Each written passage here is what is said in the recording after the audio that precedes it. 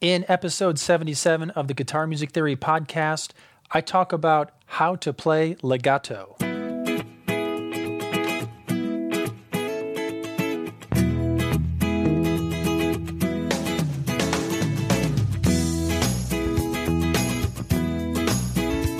Greetings, guitar engineers. Welcome to the Guitar Music Theory podcast. I am your host, Desi Cerna. Today, I'm going to talk about legato. I'm going to explain what it is, why guitar players use it, and how they do it. But before I get started, what do you need to be working on right now to become a better guitar player? Go to my website, guitarmusictheory.com, answer the questions I ask you about your playing, and I'll send you free custom video instruction calibrated to your current level. I'll show you what you specifically need to be working on right now in order to fill gaps in your playing and move forward. Enroll in your free course now at guitarmusictheory.com. You can click on the link in the podcast show notes.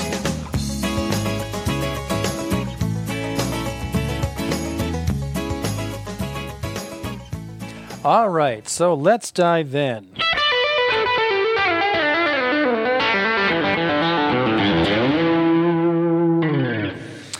All right, so there are basically two ways that you can set strings in motion when you sound notes on guitar. You could either use your picking hand like this,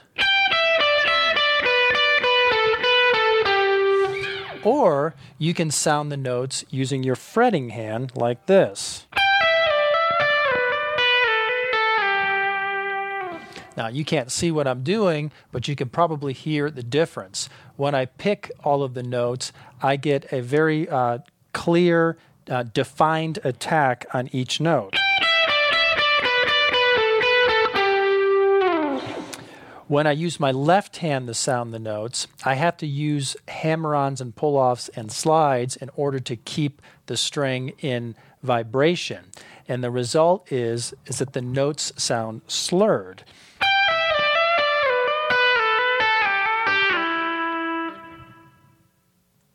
In music, we call this slurred sound or this smooth transition between notes legato, L-E-G-A-T-O, legato. Now, guitarists will play legato at times for two reasons. Number one, they might like the sound of it. And number two, it eliminates pick strokes, which can make some parts easier to play. So, for example, in a previous recent podcast episode, I talked about the song Gravity by John Mayer. And the lead lines in that song are played in the pentatonic scale, G major to be specific. And to make some of those phrases sound legato, John Mayer moved through the scale horizontally on one string using hammer-ons and pull-offs and slides. And it sounded like this.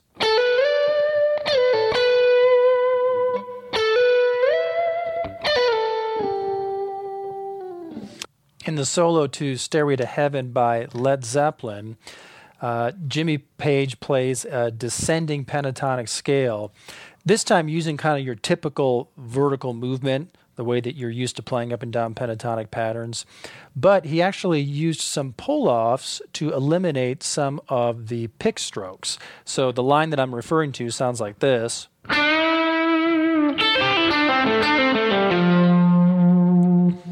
And I was using some pull-offs. Now, if I play it all with pick strokes, it sounds like this. And that's one option, and you may like that sound, but Page chose to use the pull-offs, probably in part because he was more comfortable playing the lead line because it eliminated some pick strokes, and I also think it kind of gives it more of a flowing sound, and perhaps that's what Page was going for as well. So here it is all picked. And then here it is with some pull-offs, eliminating some pick strokes and making it sound more legato.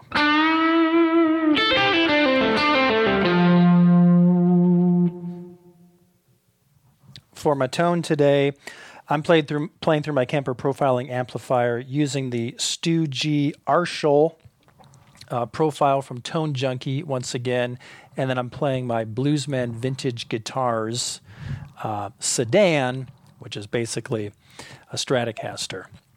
All right, back to today's topic. I want you to listen to some clips that I have of some different guitarists playing, just so you understand the difference between playing legato and picking all of the notes, so you can understand how stylistically it's different. So, for example, Eric Johnson is famous for playing some really fast lead lines where he picks most of the notes. Here's a clip.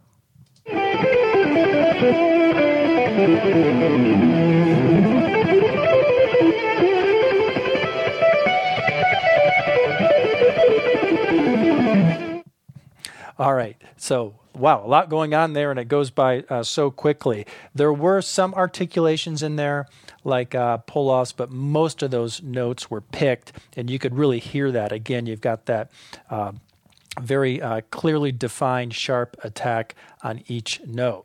Now, compare that to a guitarist like Joe Satriani. Joe Satriani actually built his speed around the legato idea, so he uses a lot of hammer-ons and pull-offs. Here is a clip of Joe. Oh yeah.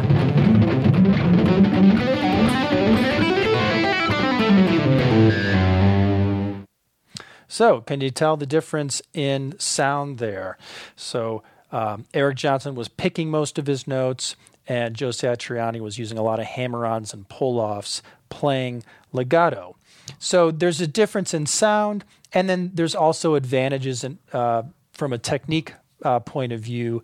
Satriani not needing to synchronize his fretting fingers with his picking hand, and so he feels more comfortable with that, and he plays a lot of his fast lines that way. He kind of built his style around that particular technique because it was a strength of his.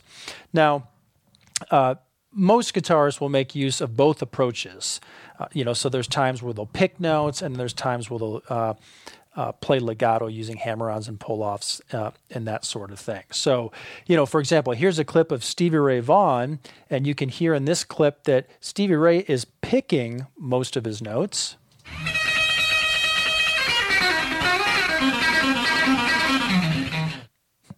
All right, that was a little bit of rude mood there.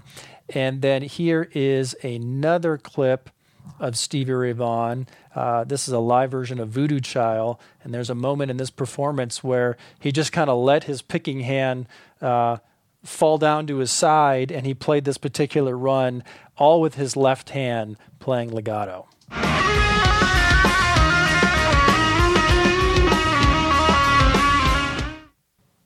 So when guitarists play legato, they typically do it in combination with picked notes. So one way that you can practice is to play up and down pentatonic and major scale patterns by picking the first note on each string, but then sounding the rest using hammer-ons and pull-offs. So for example, here's A minor pentatonic. This is pattern 1 in the 5th position. So you could practice playing up that, and instead of picking all the notes, just pick the first note on the string and then hammer into the next one. And then you can just play a descending scale where you pick first and then you pull off. So that's a great exercise to sharpen your hammer-ons and your pull-offs and to practice playing legato. Here it is again.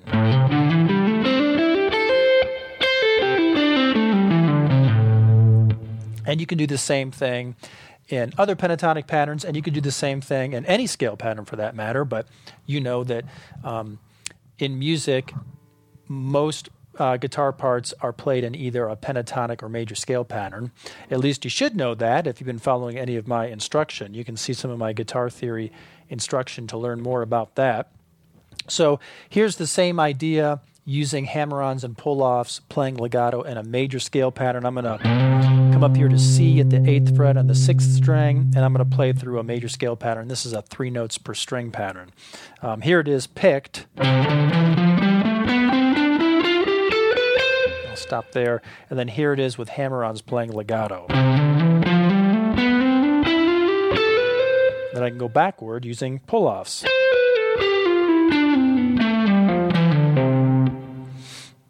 All right. So the reason why some players really like playing legato is because, like Joe Satriani, they find that they can play faster and it's easier because they're eliminating some of the pick strokes.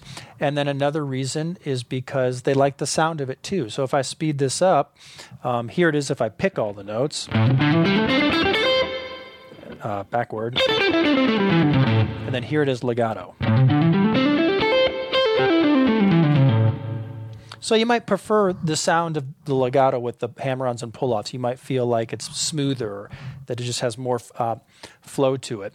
And then it certainly can be easier when, if you've got some sharp technique with your left hand when you play hammer-ons and pull-offs, as long as you can produce a good sound, I'll talk about that in a second, it can be easier to play faster when you play legato because your right hand doesn't have to pick all of the notes. Let me do the same thing in the major scale as well. If I try to go through the pattern quickly, it's certainly easier to do that than it is for me to try to pick every note. Although you might want to practice it both ways just to see what you're most comfortable with, which sound you prefer.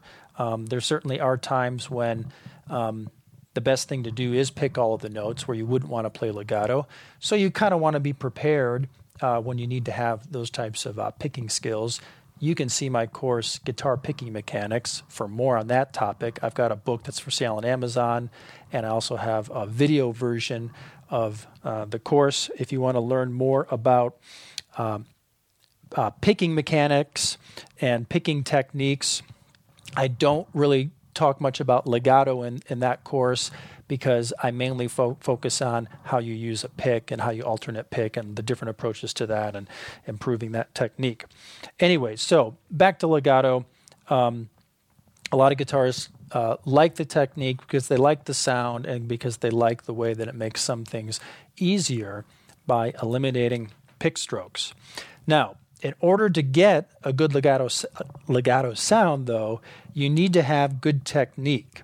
So you might try to play through a scale pattern, and it might sound really messy. You might have a difficult time controlling string noise or getting a good sound when you pull off to a note or hammer on to a note. So that's something that you need to practice. So when you're hammering on, you want to make sure that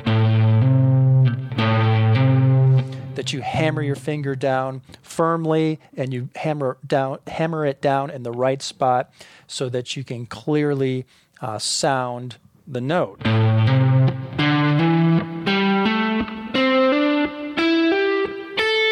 that takes some practice.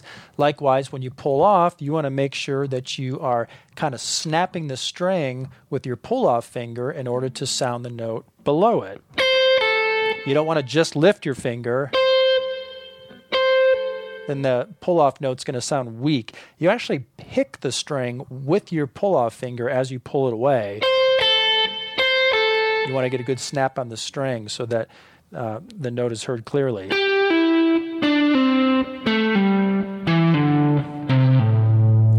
You can practice that in a pentatonic pattern. It actually works really well. Now, in addition to making sure that your hammer-on and pull-off technique is sharp, you also at the same time need to control unwanted string noise. So even though you can't see me here, as I play up the pentatonic pattern here, my picking hand, my right hand, is coming up onto the strings and resting on the unused strings to keep them quiet so that by the time I get to the top of the scale, my right hand is covering the other strings so that I don't have to, so that I don't leave anything ringing and muddying up my playing. Also, with my fretting hand fingers, I am controlling string noise. I actually use portions of my index finger to bump into and mute the strings that surround the string that I'm playing on. So for example, when I pull off on the first string, I'm pulling off from the 8th fret to the 5th fret on the first string here in the A minor pentatonic. And you could do this using your pinky and index finger or your ring finger and index finger. It doesn't really matter. The technique is the same either way. But as I fret that A note at the 5th fret on the 1st string, I'm not just resting my finger on the 1st string. I'm actually resting it on the 1st string, but also bumping into the 2nd string above it with the tip of my index finger, so that when I pull off, I don't accidentally cause noise on that neighboring string. When I pull off on the 2nd string, my index finger is fretting the E at the 5th fret on the 2nd string. I'm bumping into the 3rd string with the very tip of my index finger. And then I'm also kind of leaning my finger back so that a portion of that finger pad there is also bumping into the 1st string. So I'm fretting the 2nd string, but I'm using a portion of the same finger to bump into the 3rd string and bump into the 1st string so that, oops, those two strings can't ring and make noise. And then here's the 2nd string in the middle. Because when you pull off, it's kind of inevitable that you're likely to bump into one of the neighboring strings there. You don't want this sort of sound. You know? Can you hear how there's noise in there? You don't want that. So you can control noise with your fretting hand fingers. This is something that really you should be doing all the time, particularly when you're playing through scales and playing lead lines. It's one way that you make your playing sound clean. You don't want to hear a bunch of stuff ringing like that. So you're going to control that noise with your portion of your picking hand, and you're actually going to control that noise with the way that you fret notes. Same thing if you're in a major scale pattern.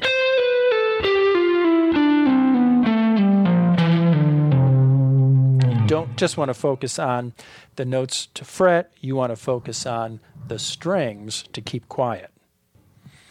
Now, at the beginning of this podcast episode, I played a descending E minor pentatonic scale using a melodic pattern in groups of 3, and to make it sound legato, I only picked the first note on each string and then I left the rest to my left hand. It sounded like this.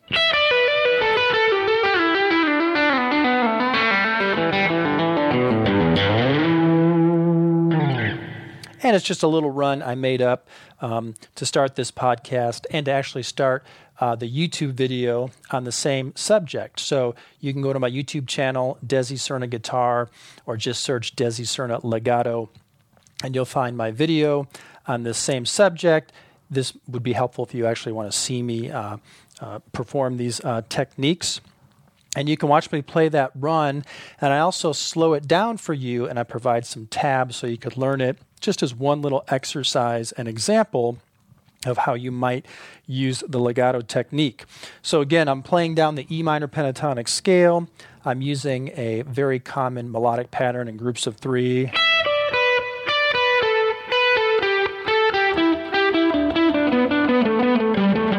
But instead of picking every note, I picked the first note on each string, and when I change strings, obviously I have to pick the first note on the string, but then whenever I could pull off to a note, pull off or hammer onto a note, I did, and so most of the notes end up being not picked, played legato, and I actually started up here in the 12th position on the first string, and I began to go down pattern 1, as you note in that position. But then once I got to the 3rd string, I just slid down the 3rd string. That was all 3rd string there. And I'm sliding and hammering on and pulling off. So it gets very legato there. Whoops. And I end here in the open position, so now I'm an octave lower, E minor pentatonic pattern 1 in the open position, and I kind of finish it off with some pull-offs down here, going down the scale pattern, and then I slid up, back up to E.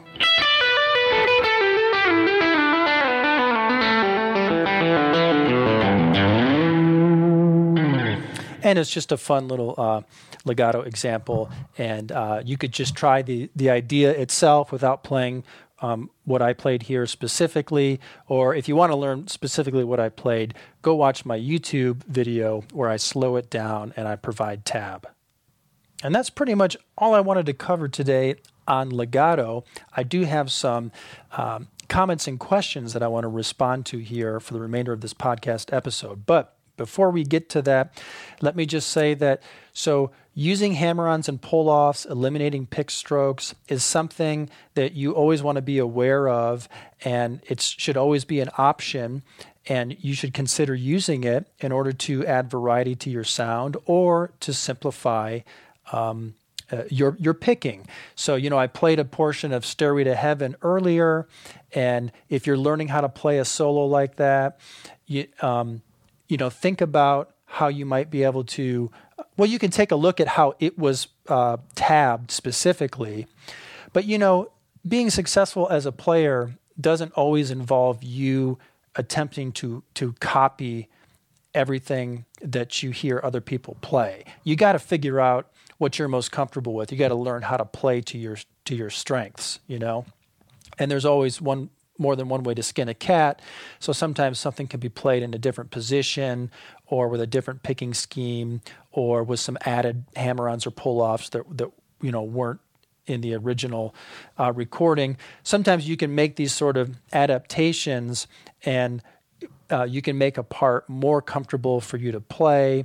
It just works better for your hands. It's easier. Maybe you like the sound better. So I would say just keep this in mind with everything that you play. And we're mainly talking about lead lines here. This could apply to riffs too as well. But this is mainly for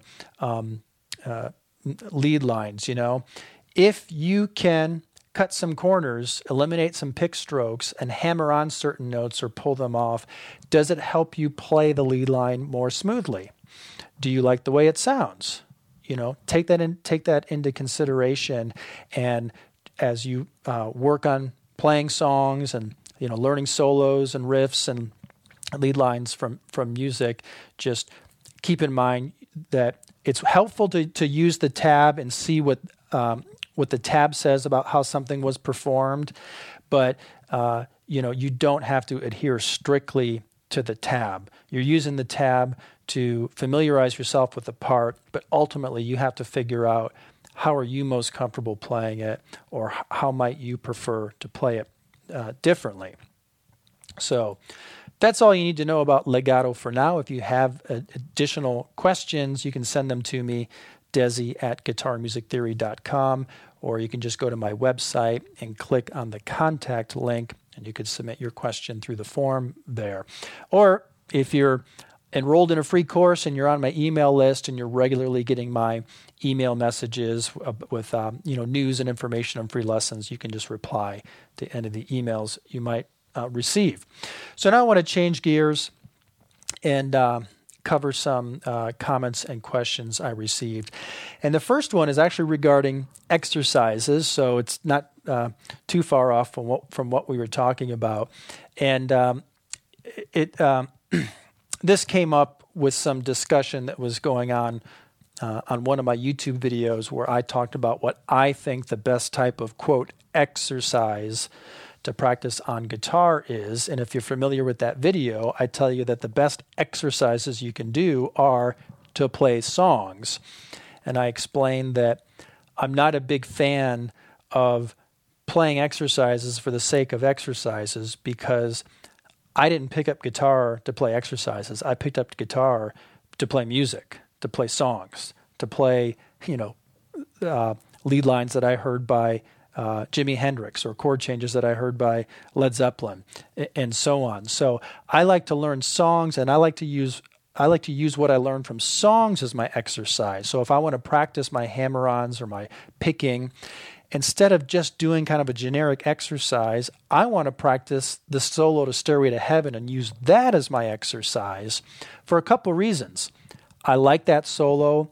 I want to play it. I'm more motivated to practice because I'm actually playing something that I love. And when I'm done, I'll have the solo down. So I'll have something to show for myself apart from just playing an exercise.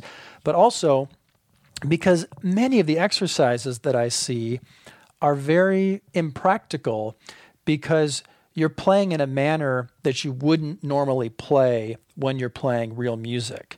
And I want to prepare myself to play real music. I want to condition my hands to get used to what it's like to play real music. So when I practice my scale patterns, I want to play them in the way that people play them when they're playing melodic lead lines, right? So anyway, there was a little discussion going on there about this, and I had some commenters that were concurring and saying, you're absolutely right. You know, I wasted time with exercises, then I started learning how to play songs, and that's really when my guitar playing took shape.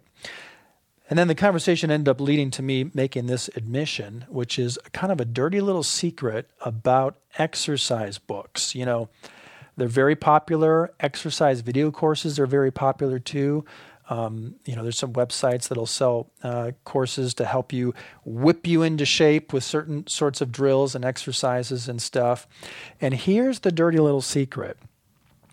These courses and these books, they are mainly ways for publishers to sell learning materials without needing to pay copyright fees. You know, we all want to learn songs, and many book authors and course creators would love to teach songs, but there's always issues with copyrights, with playing copyrighted songs. So it's easy to create learning materials that don't use any copyrighted songs. You avoid any of those legalities. And so publishers are looking to create content that avoids that, and so they often just create generic music or exercises or drills to fill up their learning materials so they have something to sell to you.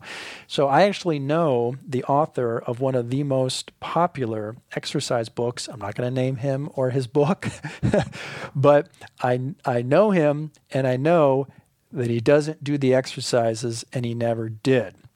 But he was hired by the publisher to fill a book with exercises, so he made up a bunch of exercises, and people buy that book because they're under the impression that that's what's going to help them develop their skills and become good. But it's not really true. I mean, you certainly could improve your skills to some degree with these exercises, but you could improve your skills by playing actual songs. And as I explained earlier, I think you're actually going to develop your skills to in a manner that equips you to play in the style of real music when you're playing real music. So, because of the issue with copyrighted music, a lot of learning materials for guitar have been built around generic exercises instead. So that's kind of a dirty little secret there, and I would be very careful about getting too wrapped up in that type of course. Now, don't get me wrong; they could have their place, at times. I mentioned Joe Satriani earlier and how he developed his legato technique. And if you watch some of his instructional videos, he shows you some of the exercises he used to get used to those hammer-ons and pull-offs and to do them rapidly. And then he used that in his style and in his music. So they can have some place. And I'll also mention this. There are times when exercises I don't think are very helpful in terms of really helping you develop, a playing skill that's going to be useful. But if you enjoy it anyway, then don't let me spoil your fun. I spent a lot of time over the years, trying out different exercises, and I really felt like most of them were just not useful. But I do admit that sometimes it was kind of fun. And I don't want to take away anyone's fun. So if you're in a program where you're doing exercises and you just think it's fun, you feel like it kind of helps get the blood flowing in your fingers and warm you up, that can be a good thing. I just want you to be careful about thinking that the time that you put into exercises is going to help you really become a musician and learn how to play real music. It's not. Exercises can have their place, but you've got to work on repertoire and playing actual songs. All right, let's move on. So this next question comes from Ethan, and he says, how do I know when to use certain chord shapes from the Cage system? I tend to gravitate more towards the standard E and A shapes, but would like to incorporate the others and know why and when it would be preferred to use for why and when it would be preferred to use. For example, when would you use a G shape or a C shape instead of another form? All right, well, I'm going to sound a bit like a broken record. Of course, you guys are already used to that. But the answer is that you use specific chord voicings when they are necessary because that's what's used in the song that you're trying to play. Other than that, it's just a matter of preference. So I teach the Cage system in Fretboard Theory Chapter 3. There's the Fretboard Theory book, or I have the full-blown Fretboard Theory video course, or I'm able to go into more depth. So I teach the Cage system, which shows you all the different ways that chords are formed on the fretboard and how you can move around and play chords where you can just go beyond your basic chord shapes and play different chord voicings and different chord inversions and partial chord shapes. And if I, let's see, switch sounds here, you know, how you can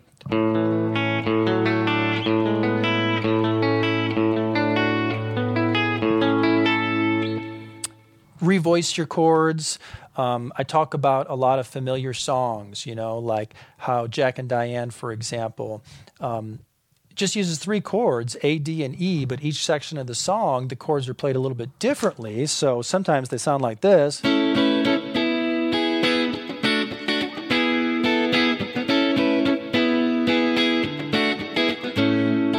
And sometimes they sound like this.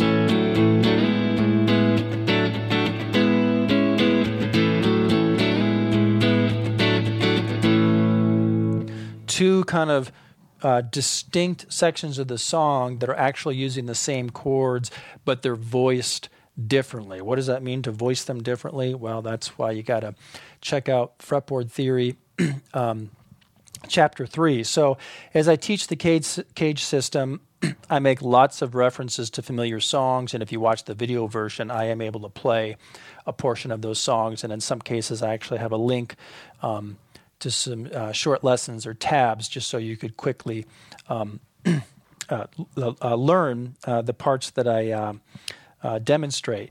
So you want to go through that, and you want to not only learn like the arpeggios and the chord shapes and how to move them around, but pay attention to when I make song references. It's so critical. Go through and learn how to play some portions of those songs so you can see how those different chord shapes are actually functioning in music, so you can see how other guitar players use those different shapes. And you know, when you learn a song, instead of just memorizing what's in the tab, you know, analyze it and figure out what chords are these, and you know, what's the shape, and figure out how they work. So, for example, you might learn Jack and Diane from the tab, but if you have no idea what the Cage system is, and you don't really analyze the song to try to figure out what the chords are, you could still play it, and you've got it memorized. You know where to put your fingers, but if you don't know what you're actually doing, then you miss the opportunity to take something away from that song that you could use in your playing at other times. So, for example, you know, if you're playing a song with some friends, and your friend is like, okay, it uses the chords A, D, and E in the open position, and so they might be strumming along, and so you strum along using the same open position shapes, and you're like, this sounds boring. We need something that sounds better. Well, not necessarily. You could say, well, wait a minute. okay, if you're going to play in the open position using kind of the standard basic chord shapes, let me do something differently. So I might play my A up here, and maybe my D like this, and my E like this. So you're playing the same chords, but you are playing different chord voicings. You're in a different area in the neck, so you can play something that kind of follows the same chord changes as your friend, but it's a different part. It's a complementary part, and you can do something like that because you remember that, oh yeah, Jack and Diane used A, D, and E with some different voicings around the neck. So that's why you want to learn the songs, and that's why you want to analyze them. It's not just about learning the song. It's about seeing how music works so that you can use the same ideas in your own playing. There is a segment of Fretboard Theory Chapter 3 in the video version I'm thinking about, where I kind of take you through a sample progression, G, C, G, D, which would be the progression used in like Brown Eyed Girl by Van Morrison. And I kind of I take you through the fretboard position by position, and I show you all the different ways that you could voice those chords. I mean, you could use open chords. You could use standard bar chords. You can break it down and do all sorts of partial chord shapes, like...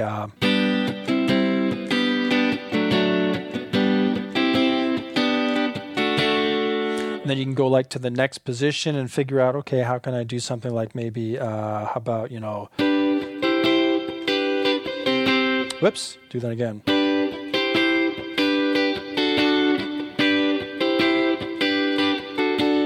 And you can go to the next position and figure out, okay, what do I got to work with here? What about...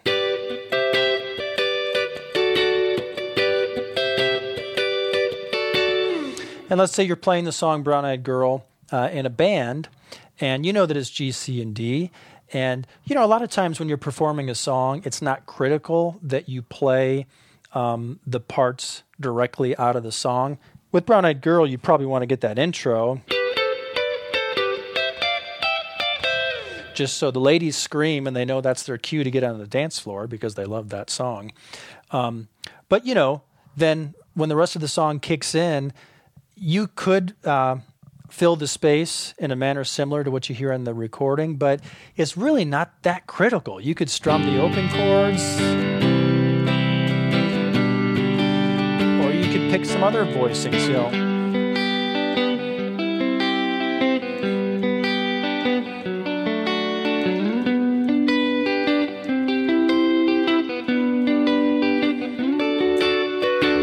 So that's an example of the question that was asked by Ethan was, well, how do I know when to use which shape?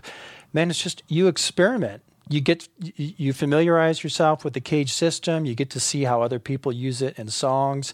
And it just kind of starts to open up the fretboard, and you realize that you're just not always restricted to one particular position or one particular type of chord. And you just experiment, and you move around, and you see what you like and what you think sounds good and works with the music that you're playing. All right, moving on. The next question comes from Glenn, and he says, quote, I have several amps, but I never seem to get the sound that I want from the built-in effects. Do you have a good basic or standard use effects pedal that most lead players use? So I got a lot of questions about gear, and I emailed back and forth with Glenn a little bit, asked him what he had specifically and what styles of music that he was playing.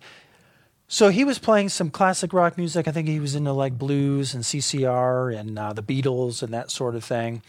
And there really weren't, many effects in a lot of the music that he said he was playing. Basically there was a good fundamental amp tone, and there might be some reverb and some delay. Every now and then someone might use a wah-wah pedal or a phaser or something like that. But really, if you're trying to get a good guitar sound, it really starts with getting a good fundamental amp sound first, and knowing how to use your guitar and what type of guitar to use and which pickup position to use and that sort of thing. And then you almost always want to have reverb. That's important.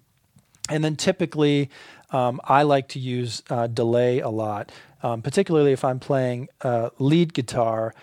Delay can just give it more depth and sustain.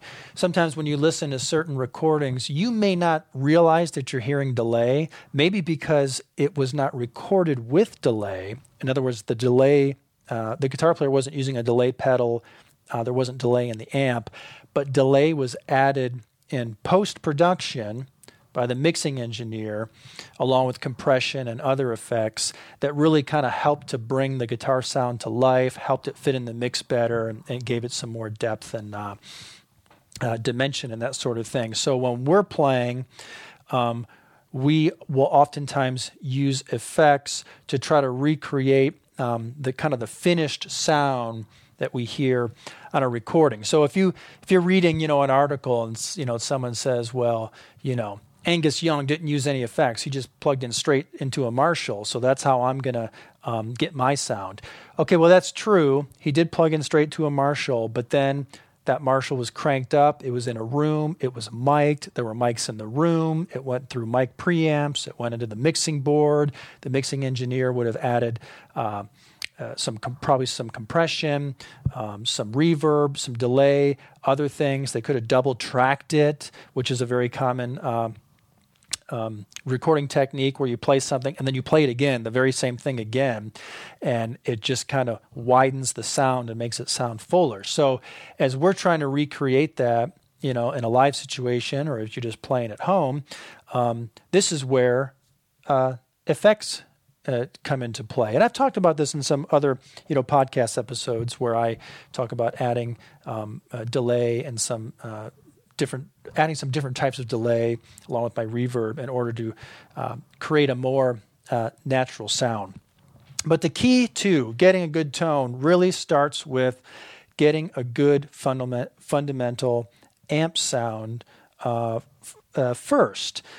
So, and then you really want to have some delay. So, for example, let's see, I'm using the Studio Arshall here. Here's just the amp sound. I'm going to turn all the effects off. This is dry, just the amp sound here.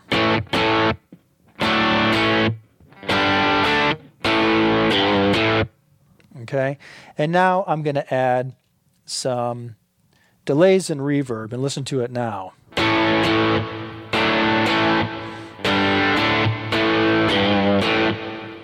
Now it sounds like I'm on stage and I got the amp cranked up, and you're kind of like hearing reflections, right, from a hall or something like that. So it breathes life into it, brings it to life, and gives it more depth. So it starts with the fundamental tone, and then you want to add some basic effects on top of that, and that's usually reverb and delay. In terms of your fundamental tone, I think Glenn said that he was using a Line 6 Spider amp. Now, I'm familiar with the Spider amp, and I was never crazy about its sound. They built that amp to try to be versatile, and they added some effects, but I just felt like it didn't really have anything that was really great about it. And maybe that's why Glenn was dissatisfied with it. So, you got to try some different pieces of gear and find something that has a good sound. There's a reason why some pieces of gear are more expensive than others, because sometimes it just costs more to produce something that sounds good, right? Although nowadays with technology and the digital technology and how much it's improved, you don't have to spend a lot of money to get a decent sound. So I've talked about the Spark amp, the Yamaha THR. These are really small, low-powered, they call them desktop amplifiers because they're just super tiny. They're not the type of amp you would take to a gig. But in most cases, you don't want that type of amp when you're playing at home. You want something that's suitable for making a good sound in your bedroom or in your living room or something like that. So you could look into those models, and Vox and Blackstar and a lot of other amp manufacturers make similar type of practice amps that are really small, and usually have some sort of digital recreation of some vintage tube amps and stuff, and actually can sound pretty good. You're likely to get a better sound out of that in your bedroom than you would if you had the real amp on hand, because the real amp on hand is going to be way overpowered, too loud. You're not going to be able to turn it up to its sweet spot to actually hear the tone it was intended to produce, unless you want to blow the windows out and have the neighbors call the cops on you. And what these digital practice amps do is they use technology to kind of recreate those sort of sounds at a much comfortable level. And then they have effects built in, so you can have the delay and the reverb on top of it, so you can get a little bit of that depth and dimension that I was talking about. And they also have headphone outputs. And if you've got a good pair of over-the-ear or in-ear headphones, put them on and play, and the sound quality can be much better. You can also monitor music better that way too, and most of those have aux inputs. So you might want to consider, if you're in Glenn's situation here, and you're like, yeah, I got this big Fender Hot Rod Deluxe back here, but I can't really make it sound good. Well, you know what? That you could make that amp sound good if you were on if you were in a live performance situation where you could really crank it up and put a mic on it, and maybe put a reverb that's of higher quality than the built-in reverb. I wanted to mention that. Generally speaking, the built-in reverbs in a lot of amps, I'm talking about ordinary combo amps that you would typically see people use on stage, oftentimes that reverb is just not that good, and players will often get a reverb effects pedal that they'll either put in front of the amp, or sometimes they put in the effects loop so they can bypass the preamp section and not color the sound of the reverb. And a good quality reverb can make a dramatic difference in the sound. I could have a fundamental amp tone, put it through a crappy reverb and it sounds like crap, put the same amp sound through a really high quality reverb and it sounds gorgeous. So you don't want to overlook that. A lot of the reverbs that are built into some of the modern digital amps are going to be, it's going to be better than what you would typically hear in an amp that just has one built-in reverb sound. You're going to have more control over adjusting the parameters of it. And usually you can select between different types of reverb. Do you want a small room reverb? Do you want a large hall reverb? And so you can kind of sculpt your sound that way. So take that into consideration. And take this into consideration as well.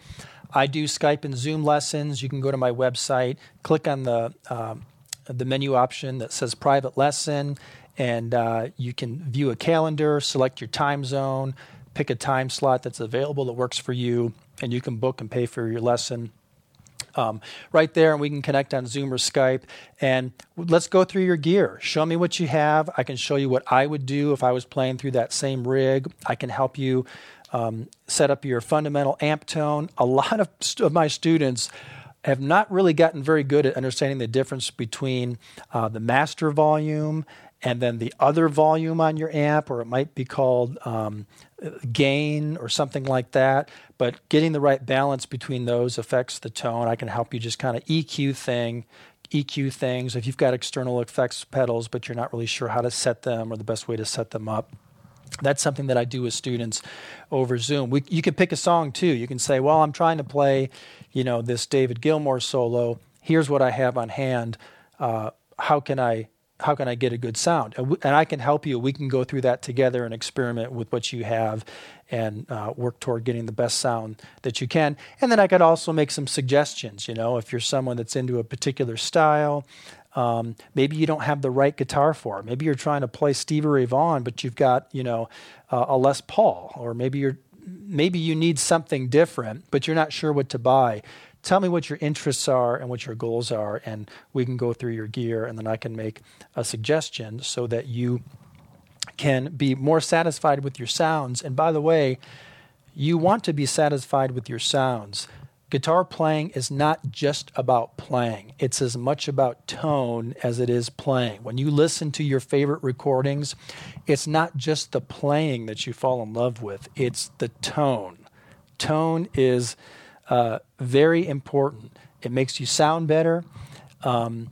It's not a substitute for technique, don't get me wrong, but if you are playing something well and you have a crappy tone, you're going to sound like crap.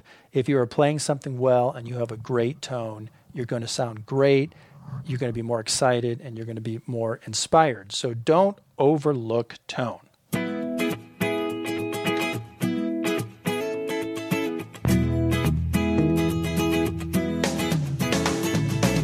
All right, this wraps up podcast episode 77. So now you know how to play legato. You know to not get too wrapped up in playing exercises.